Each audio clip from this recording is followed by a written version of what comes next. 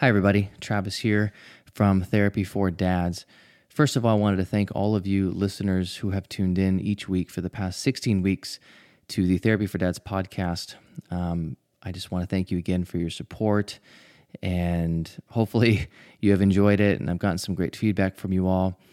And so this week I'm going to do something slightly different, and I want to get your feedback and thoughts to see if you like it. And if you do, I can make this part of the regular rotation of the show.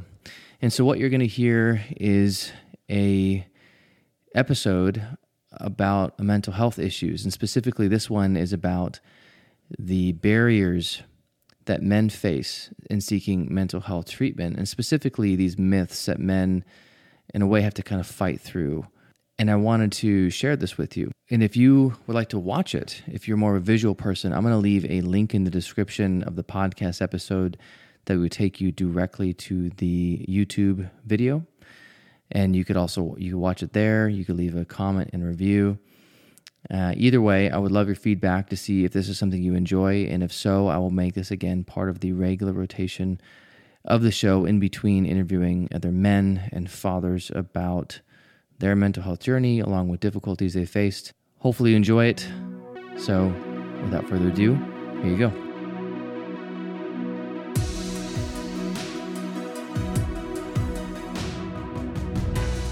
This is a Therapy for Dads podcast. I am your host. My name is Travis. I'm a therapist, a dad, a husband. Here at Therapy for Dads, we're reclaiming the narrative of fatherhood, one story at a time. You can follow the journey on Instagram at Therapy for Dads and our website, www.therapyfordads.com. Welcome.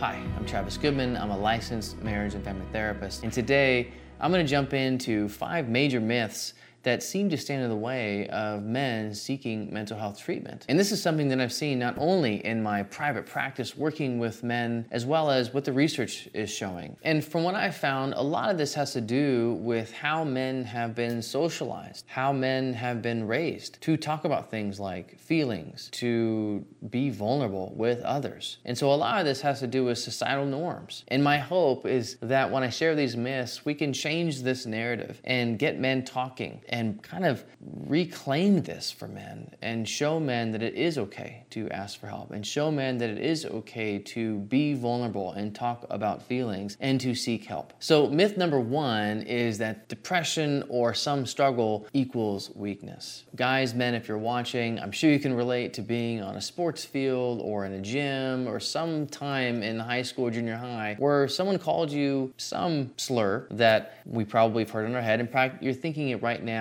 And for a lot of men, and again, in my practice, what I've seen is they're deeply afraid of being seen as weak. And man, this is such a lie. It is such a heavy, deep-seated lie. Because what I can say is to be vulnerable, to share your emotional state with anybody, is anything but being weak. In fact, it takes a tremendous amount of strength and courage and bravery to open up to someone and say, hey, I'm struggling. That is not weakness, my friend. That is courage. That is strength. Number 2, that a man or men should be able to control their feelings. And so the problem with this myth is that we're assuming that one can control every emotion that comes at them. And that is so beyond true. And how I equate it when I'm working with men is that emotions are often like the waves in the ocean, that they come and they go in different sizes and different sets. And they'll come sometimes out of nowhere, that we're not doing anything. We just feel sad all of a sudden. We can feel anxious. We can feel worried. We can feel excited. And there are certain things that might trigger certain emotional states, but there's other times when feelings just come out of nowhere. And so this myth that we as men can control the feelings that we feel is so beyond a lie. So while we can't control what we feel and what comes our way, what we can do is educate men that we can control how we respond to said feelings. And again, going back to the wave analogy, it's like learning how to surf those waves. It's learning how to swim in the ocean. It's learning how to dive under the water, go over, ride it in. And that's the best way I can describe how to deal with emotions. That again, we can't necessarily control the waves that are coming at us, those emotions, but we can control how we respond. Number 3, that real men, they don't ask for help. That to say that a real man doesn't ask for help, that goes into the whole unhealthy version of masculinity, the kind of machismo and toxic masculinity that men are these kind of stoic Superman. And the problem with that is that it creates this suffering in men because they think that they shouldn't have to ask for help. They think that they should be able to overcome this. And when they can't, it just adds on shame and guilt and all this other kind of heaviness to them. And actually, the truth is that real men do ask for help. See, not asking for help is like trying to play football and you're the only player on the team and you're playing against a full 11-man defense and you're on offense by yourself, a one-man team trying to get the ball moving forward. It's a losing battle. And so real men ask for help. Real men seek professional help. Real men seek help from safe people, safe loved ones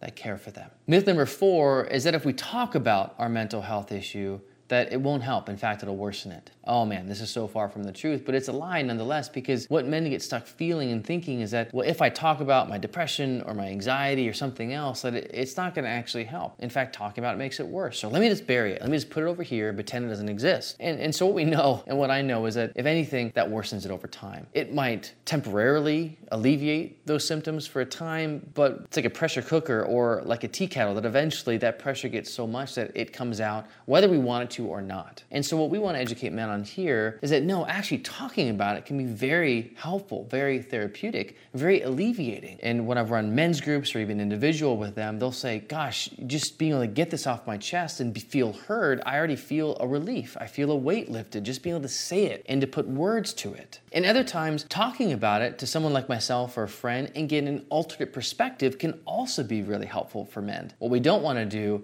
is bury it, is put it in a drawer and pretend it doesn't exist. Because again, what we know is that just makes it worse over time. And the 5th myth, and this one, man, I hear so many times, is that if I talk to someone about it, I'm gonna be a burden to others. And what I hear is that, well, my spouse already has problems, or my friend already has problems, or my coworkers. So I don't want to burden them. They already have their own struggles. And what that does is it goes back to them just trying to put it on their own shoulders, to ignore it, and just kind of keep trudging along in the mud that they're stuck in and perpetuating the problem. In fact, making the mental health problems worse. And this is such a sad one because it's such an isolating myth. And what I've seen so many times is that men just suffer alone and quietly inside, and no one has any idea that they're suffering. In this myth specifically, I have seen be broken time and time again. I have run so many men's mental health groups, and the one theme that I hear time and time and time and time again is that I don't feel alone anymore. I don't feel alone. And that feeling of burdenness, of being this weight, is gone. And so men, I implore you to reach out to support, to talk to someone that is safe, someone that you trust, close friend, or go see a therapist. We're trained to listen, trust me. And so these myths, these 5 myths, my hope is that you've heard something in here that you can change. And maybe you can relate to one of these myths. Maybe, in fact, you relate to all of them. And my hope is that hearing this has helped to plant a seed, to change those, because these are nothing more than a myth. And if anything, they're going to keep you more stuck, more isolated, and more alone. Thanks for joining and listening today. Please leave a comment and review the show. Dads are tough, but not tough enough to do this fatherhood thing alone.